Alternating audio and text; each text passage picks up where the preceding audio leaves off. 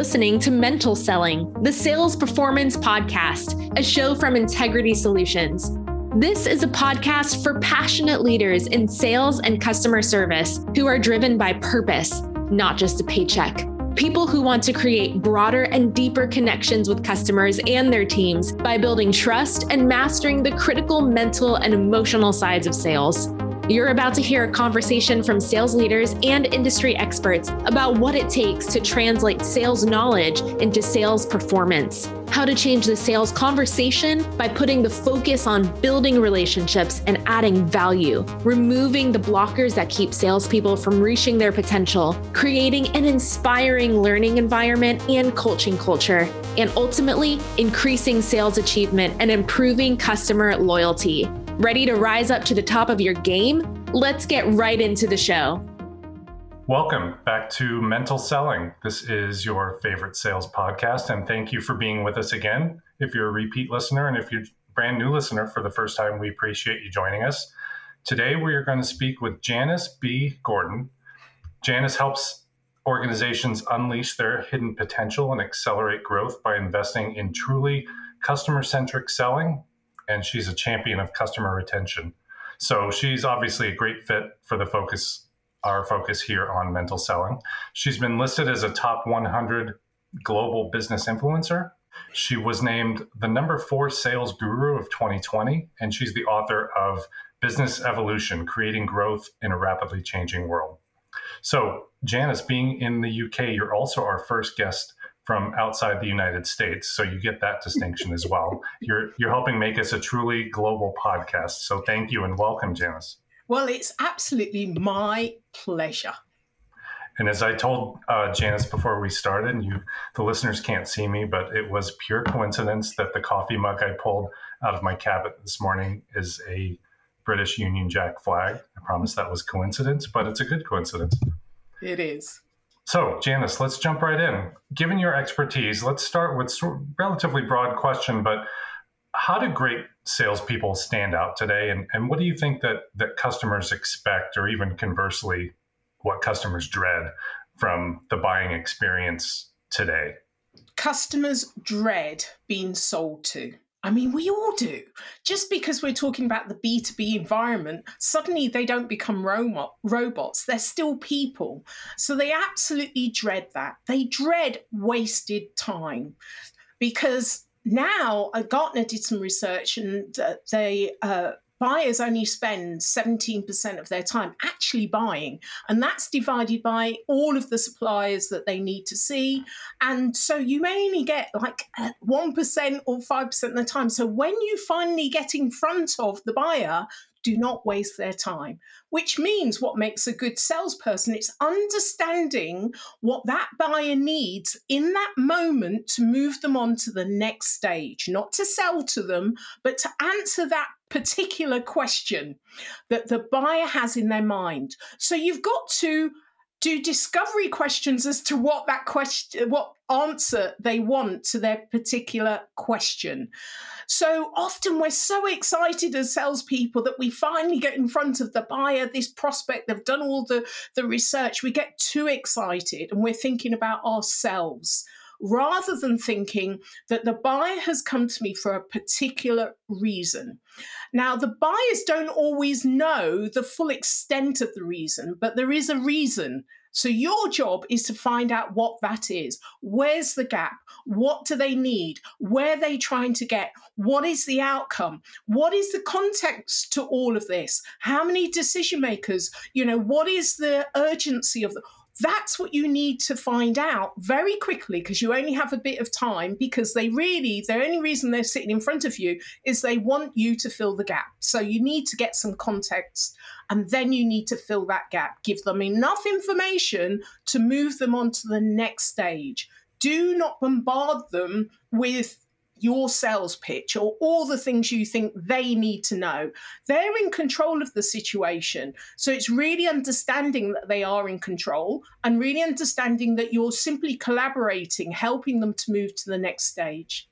You bring up a few really good points. One is that the job of the seller is often to help the buyer uncover needs that he or she may not even realize that they have, or go well beyond the initial needs that they've stated in the conversation, right? That's the job of the salesperson, is to help uncover and advance those things. And I think the other great point is that with so much information available at the buyer's fingertips, that a salesperson has to be aware that their role really today in 2022 has changed, right? It's not about giving them the company 101 pitch product information, but it's really about getting right into that deeper conversation. So with so much of that information available to the buyers today, without the help of a salesperson throwing it their way, what do you think a salesperson really needs to, how do they need to view their role today? Because the role of sales itself has really evolved quite a bit, not only in the last couple of years because of the pandemic, but going back to the last few years. How do you think salespeople should internalize what their role actually is? I think it's really, I did a speaking engagement the other day, and I was really talking about this ecosystem of where buyers are going. And so that's where we need to go as salespeople. And, it was under the title of frictionless selling. And so I got the sales team, the salespeople in the room, to really think about what is the journey that the buyer goes on. And what is your role in that journey? So buyers, there's so much information, as you've said, Will, that's available to them online. What a buyer wants is to be able to drop into a conversation either with you face-to-face or online or through your website or all of the collateral that you have there. They're searching to fill a gap. They're searching for to answer a question. So imagine a buyer will do some general research. They'll drop onto your website. They'll see some content. They'll read something about it. And then they'll go on to someone they want to now compare. Is that information correct? They might then come back to a different place on the website that moves them on in their journey. They may watch a video, a bit of a demo. They're doing all this research themselves. Once they come to a point where they feel they've scanned the environment, they've narrowed down the supplier or where they're getting the most relevant information. Now they want to take it further.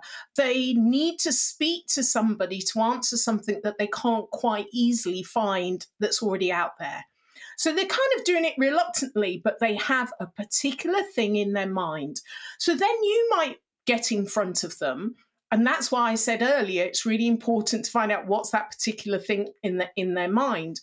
But after they've spoken to you, they're probably going to go back to your website to make sure that information is correct, or they may compare it with something else. So the journey of a buyer is that they're dropping in, they're coming back out, they're dropping back in, they're coming back out, but they don't want to start at the beginning again.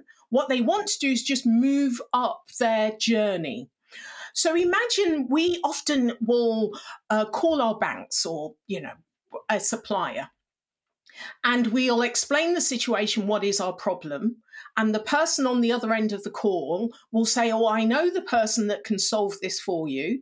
They then transfer you. And what happens more often than not, you have to start at the beginning again, explaining the situation. This is really frustrating. So imagine the buyer on that side actually then speaking with a salesperson and going back to the beginning of their journey. They don't want that. And it's really frustrating. It's really irritating. And you've just knocked yourself off that short list.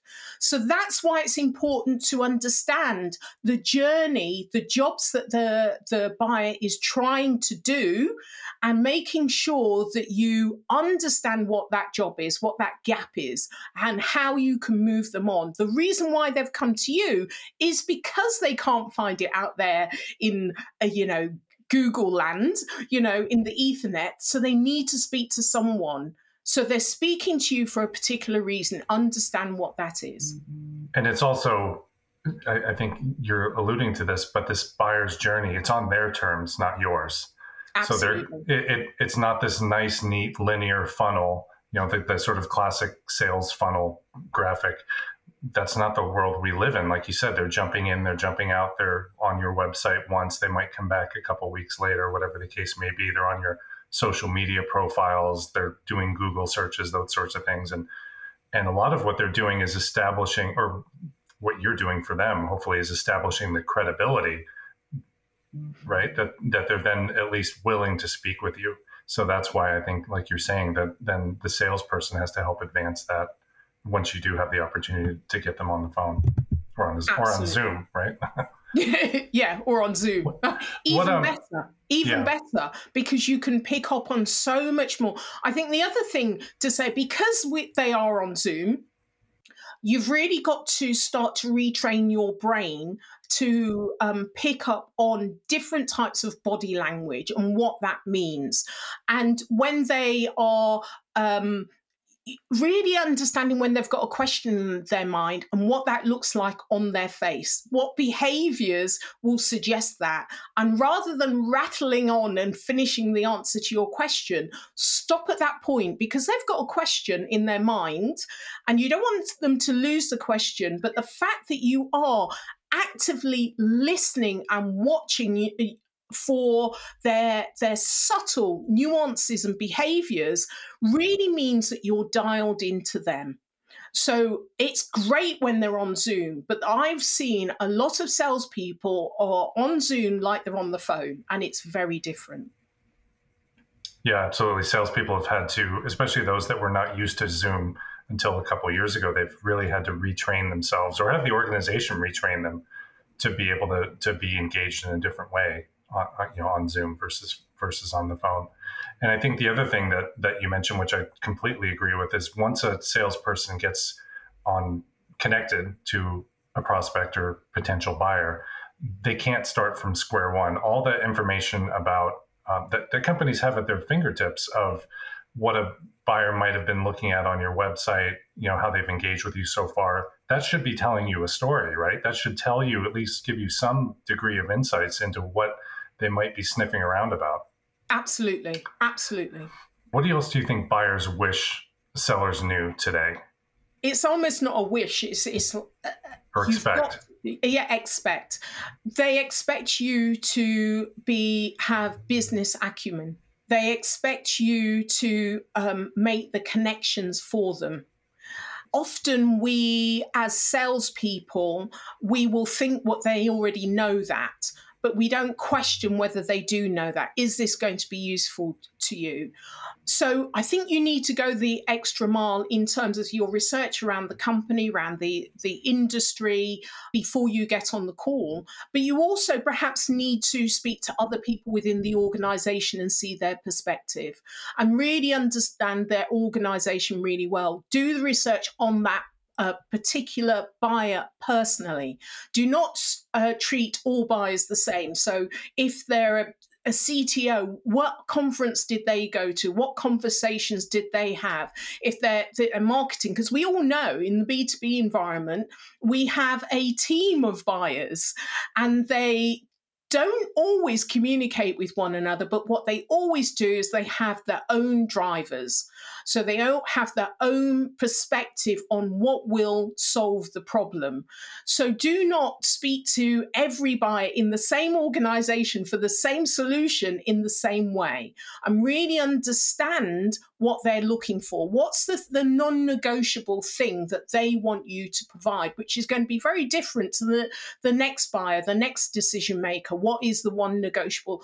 Often you may be the person that has to reconcile that for them round the table and prioritize which one's more important, because buyers within an organization don't always speak to one another. But if you have all of that information at your fingertips, then you can bring them together. So it's corralling all of these different elements to help them to make the right decision for their organization, and to put it into context with who are their competitors and who's the customer's customers and what's happening there, and what's happening in the industry and different industries, what new technologies are coming in. They're looking for you as that business sense, and also for the person that pulls all of the different connections, the strings together. It's a good perspective. What you're saying is that salespeople, they have to view themselves to some extent as a facilitator to facilitate the dialogue of what the organization cares about, but do it in the context of what each of the various roles in that, as we know, ever expanding buying committee. It's becoming more and more complex, right? But you're right. The CTO and the COO and the CMO, et cetera, they're all viewing this through different lens. And you as a salesperson have to recognize that and be able to sort of adapt the value you're bringing based on what those people in those roles care about. And I think the other thing you touched on, which was really good, is making sure you're showing up to that call or subsequent calls armed with understanding what's going on in that industry and with the or with the organization itself. What's been going on in the news, or what's the CEO talking about? Because a salesperson, right, they can't show up asking what's keeping you up at night, right? The buyer expects you to know what's keeping he or she up at night and not waste their time with that, right? Isn't that an awful question? It's terrible. It's an awful question. I mean, I think if I was a buyer, I wouldn't be surprised if they hung up the phone if a salesperson said that to me. I mean, really, how ridiculous is that? You're basically saying as a salesperson, I know nothing. I know absolutely, I've done no research and I know nothing. I mean, that's ridiculous, isn't it? I don't know where it came from, but we need to, just cut that out of our conversation. So this sort of leads me into the next thing I wanted to ask you about, which is you've written about self-awareness in sales. Yeah. Can you talk about what that means from your perspective, and what sort of why being self-aware as a salesperson is so important? Self-awareness is a really important trait in sales. And I really like I've used the DISC profiler for a long time, and it helps to differentiate different personality traits: dominance, influence, steadiness, and conscientiousness. But what I love about it, it talks about your natural style and your adaptive style. And it's being aware of where you are in those things. Now, people think I'm extroverted. I'm not. I'm introverted. When I go on stage or something like this, it's ta-da! This is my adaptive style. I mean, after this, I'll have to go and stand in a corner and, give myself a talking to and quiet myself down. But that's what I do. So, and that's why people think I'm extroverted. So I will be able to adapt to one or the other. But what adaptation am I doing? I'm adapting to my audience, the buyer in front of me, who may not want ta-da and not react to that, but actually would want the more kind of considered, quieter approach. So it's important for salespeople to be self-aware, to understand that they do have the flexibility between their own personality from their natural style and their adaptive style. But what they choose is dependent on the recipient, the person that they're talking to. So they also have to be able to understand the person they're talking to and what their style is as well. So the more you learn about your own style, the more you understand other people's style and you can adapt to it. In being in a customer-centric operation, awareness is so important, and it's awareness of others around you, awareness of how you need to react to others around you, awareness to what's important to the customer, the buyer, or even your colleague at the table, sitting next to you, or someone that you're working with in terms of, collaborating with.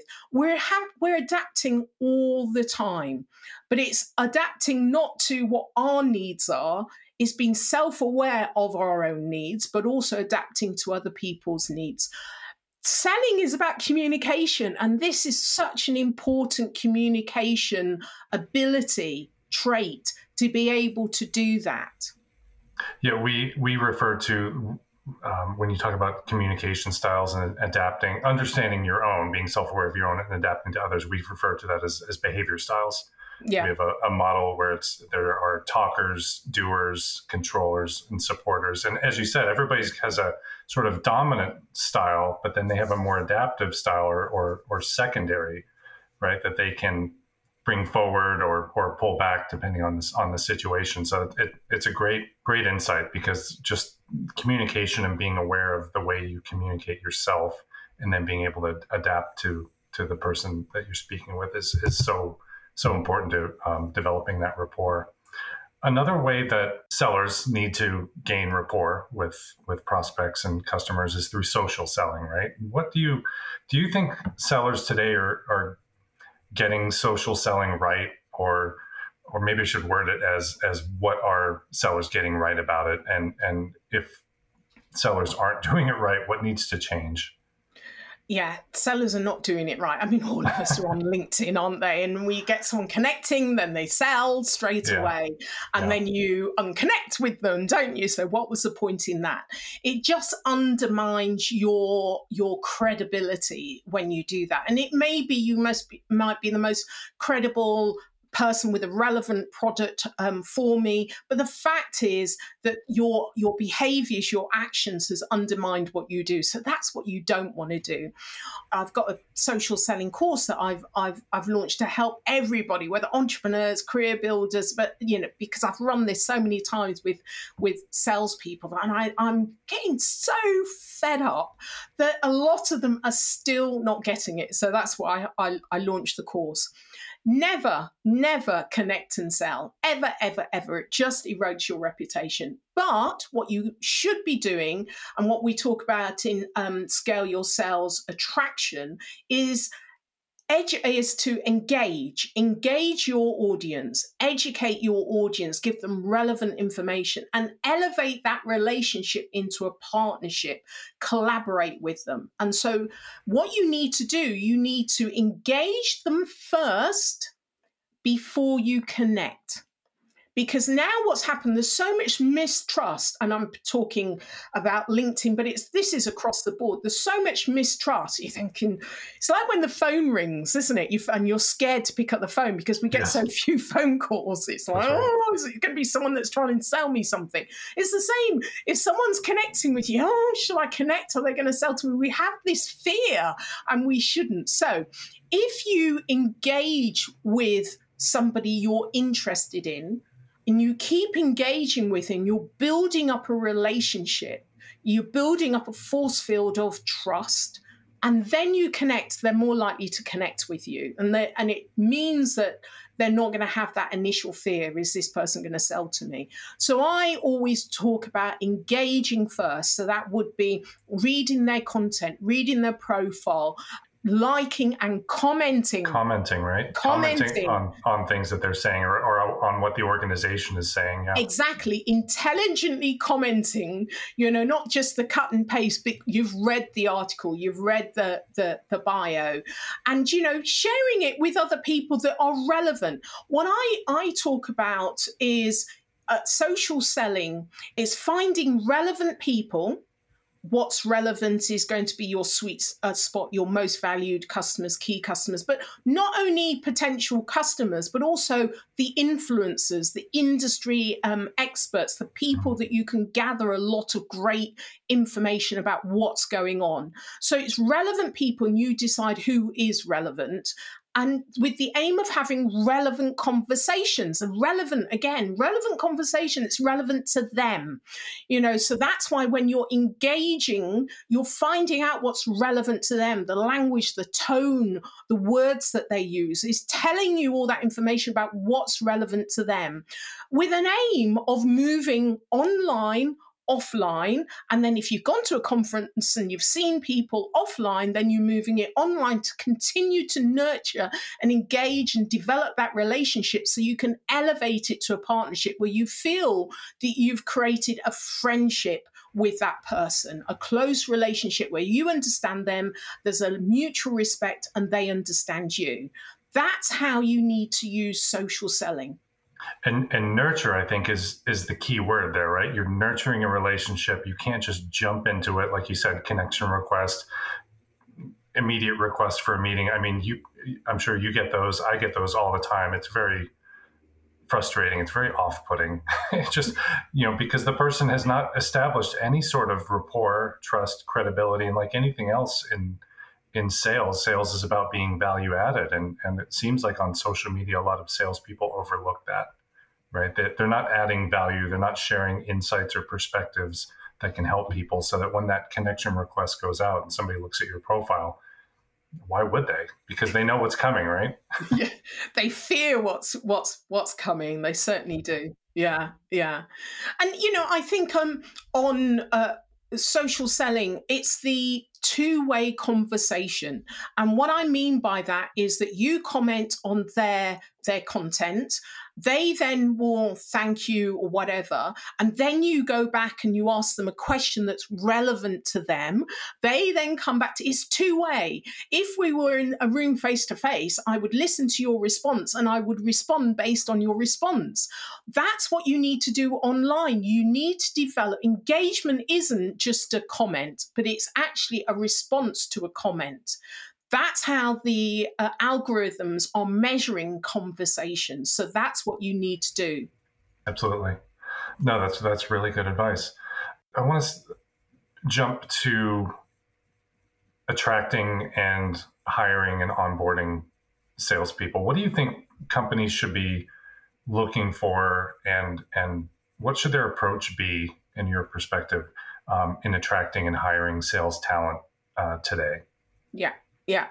Well, at the top there, you said your favorite podcast, and I'm thinking, well, Will must mean Scale Your Sales podcast. Now, the reason why I bring that up is because I always ask my guests about diversity in sales. I'm a Black woman. I've been in and around sales for 20, 30 years, and I'm fed up of the lack of diversity in sales. So I decided a couple of years ago that this is something I'm asking all of my guests. I want to start the conversation, continue the conversation. I often ask senior leaders that I work with for their diverse makeup of the organization, because the sales function in an organization is really just, a blueprint to what's happening in other areas of the organization. And I'm not talking about the non-executive directors. I want to know the senior leadership team, what is the diverse makeup? And then I can move to, how important this is in sales. Because if the leaders are not doing it at the top, they're not thinking about it, they're not thinking of attracting it, then the HR people, the sales people, they're not going to be thinking about it. So it's, it's throughout the entire organization. But in terms of thinking about the recruitment process, it's being aware that there is bias. There is bias in recruitment processes, whether it's, the name or, where the job ads go. So you need to be aware of these things in order to remove some of those barriers. And you need to have, as I say, an objective that you're recruiting a diverse team of people into your organization. There are stats that's been around for years about a diverse team is more effective and more successful, profitability, all of that. But we're not really seeing the needle move that much, really. And so even if you can make more profits from them, it's got to be something that's led from the top. So if you want to recruit, and I would advise all organizations need to be doing this now, because the younger generation is not working, generation Y and Z, they're not interested in organizations that don't have the same values as them. So you have got to be an organization, if you want to be attracted, to attract, the best talent. So you need to make sure you reflect the same values. Yeah, so recruiting a diverse team is really important. And your job description is another area of bias. You need a diverse group of people to look at the job descriptions to make sure the words that I talk about in sales that I really, again, is something that irks me. Killer, all of these words, target, customers referring to them as targets on their backs, aggressive, all of these words are terrible, disrespectful words. We see those words in job descriptions, and that means there's a whole cohort of people that would not apply because that doesn't they don't share the same values. Right, because even if it's unintentional, it might be sending a signal for how that organization views their customers, right? Well, exactly. Yeah. If they're putting it in an advert, they're not seeing it. What does that tell you about the culture of that organization? Right. So that's why I say you need a diverse group of people to look at the job ads. And I don't want them to take out the words and the organization, the culture of the organization hasn't changed. Mm-hmm. Because they'll recruit someone and they simply won't stay, which is expensive. So, that's one starting point. The other thing, as I mentioned, is the culture of the organization. You'll often have the token female person in senior leadership. Your critical mass is you need at least three in a team, so that you get that critical mass. So you get that diversity of views. Now you can like maybe 3 in 10 or so that's 30 in 100. So you really, there aren't, areas that you need to make sure that in terms of the hiring, your attitude to training and ongoing training of your existing team of people that are there. So if you're going to change things, if your emphasis is going to change, you can't just bring in new people. You've got to change the whole culture of the organization and to make sure that you do have that collaboration and the best fit for people coming in. And like you said, those unconscious biases that exist, that clearly exist, those have to be addressed through new hire recruiting and onboarding, but like you just said, also with the existing team, right?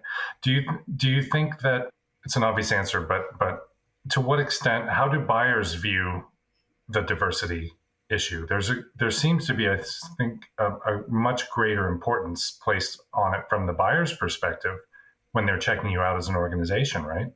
They're starting to put it in their RFPs. Right. This is the criteria for selection. And I'm loving that, because companies don't want, often companies don't change unless they're forced to change. And so I am absolutely loving this. And yes, buyers are checking you out. They're looking at, who is in the senior leadership team. They're looking for partners. And, if you're not, if you don't look like them, your language is different, you're not reflecting them, again, shared values, then they don't think it's going to work, and you won't get onto the shortlist. Gone are the days where a sales pitch and they turn up and it's all white men. They're having to think about how they're doing this and how they're presenting themselves to buyers, because buyers are actually, they're leading the way on this. So it is really important. So building on what we've been talking about attracting and cultivating sales talent, how do you think sales leaders are doing today in coaching and helping to empower their salespeople? What's the state of sales coaching from your standpoint? There are some companies that are doing it well, but not enough. Sales leaders, if you think of how they've become a sales leader, often it's because that they were the most productive salesperson, and then they drop into their leadership role with very little training on management and skills. And so their idea of being productive is very much this kind of old bully type techniques and measuring the figures and not using the kind of softer skills. If they've never been coached before, then it's really difficult to understand what that means. So we know that training has a limited effect. There is lots of stats out there about the learning curve, and a week later, how much of that is being retained a month later. Whenever I do any engagement, there's always a long tail after that engagement to help to embed that learning, and that long tail is often in coaching. Coaching is the best way of changing behaviors. And often if a sales leader is working with underperforming salesperson, it's about the behaviors and it's about the mindset. And in order to tap into those things, coaching is the much better tool in which to do this. So I think a lot more sales leaders need to understand and actually go through coaching themselves to see the impact on themselves, to actually really understand how they can impact their team better. And that's what they want. They want to do a good job. They do want to impact their team. They do want to see the results, but they don't always have the tools to do it.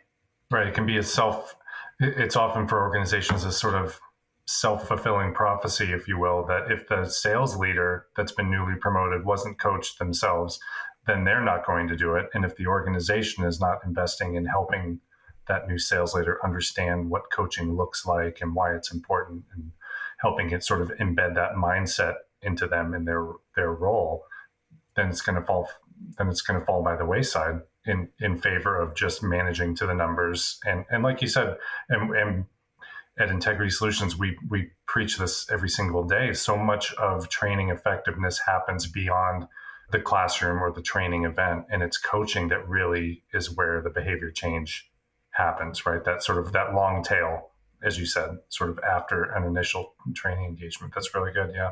So we're going to wrap up. A last question I want to ask you about, because it's really applicable to what we talk about on this podcast, and it's the importance of confidence and motivation in sales as critical aspects of a salesperson being successful in the long run, right? And so you've written about resilience, and we talked a bit about mindset earlier. How do you think salespeople become more resilient and help maintain their confidence and motivation at times when that can be challenging, right? Yeah, we've been through a couple of years where it's been the most challenging I think everyone's ever experienced. And if you break an arm, you get a fracture, it heals back stronger. So we should remove the fear of failure, the fear of challenges, because actually it can make us more resilient if we take out the fear from it. It's okay to fail. It's okay to stretch your thinking. If we don't start stretching our thinking, our behaviors, we're not going to learn. We're not going to be able to adapt. So failure is about how we bounce back from something that is unexpected, from a challenge, from a crisis. As I say, broken bones heal stronger. So I think it's about almost reframing how we think about failure, that this is essential to build back that bone stronger, to enable us to bounce back. So we know that once we go down, we're springing back up, and we're excited about the spring back, the bounce back. We know we've learned something. We know we can stretch our thinking. We know what works. And it's important that we get that feedback. And that helps us to develop the kind of growth mindset that Carol Dweck talks about, really expanding our minds and on the possibilities by not having the fear of not succeeding. So we won't try. We've got to continue to, expand our thinking, stretch our thinking. So that means that we have to test our boundaries. So that means we have to be willing to fail because we're excited about the bounce back. We're excited about the feedback. So I think it's really about reframing what we're doing and how we're doing it and being excited about that bounce back. Yeah, that's excellent. It's almost like the analogy of if it takes 10 phone calls to get an appointment, you don't view it as, that you've been rejected 9 out of 10 times, but you're viewing each of those touches or outreaches you're making as steps toward that meeting, right? You're not viewing it through the lens of failure, but you're using it through the lens of learning and progression. Yeah, and I think I would go a little bit step further in that every phone call, it is gathering some more data. That's what it is. So you can then use, that's interesting what they said, and maybe that might be important to my next customer. So I'm going to change what I'm doing, changing my behaviors, changing my thinking, stretch it a little bit. Let me test that one out. The next one is another test. I'm adapting what I'm saying. And then the third and fourth one. So by the time you get to the ninth one, actually you've honed it, that you really understand, the buyer and what their needs are and that, what's going on in their world, so that your response to that is going to be absolutely on the nail. Yeah, and like you said, it's all about having that learning mindset or that growth mindset to enable you to do that. That's really good. Thank you. So we're at the end of our time. Janice, thank you so much again for the insights that you brought here to mental selling. I'd like to thank Janice B. Gordon for being with us. I hope everyone's come away. I know that everyone that's listened to this will have come away with some great new perspectives and ideas that they can use, whether they're an individual salesperson or in a sales leadership role. You can find Janice B. Gordon on Twitter. Her Twitter handle is @Janice B. Gordon. Her website is scaleyoursales.co.uk, and you will also find her on LinkedIn. So Janice, thank you so much again for being with us. This has been great. And thank you. It's been a pleasure. Thank you. Thank you, everyone, for joining us. If you've listened to just this episode, we have dozens of other episodes for you to listen to, and we'll have our next episode after this coming up in just a couple of weeks. So thank you for subscribing. Please give us a rating, review, really helps us to improve the show. And again, thank you so much to Janice B. Gordon for being a tremendous guest today. Thanks, everyone, and have a great day.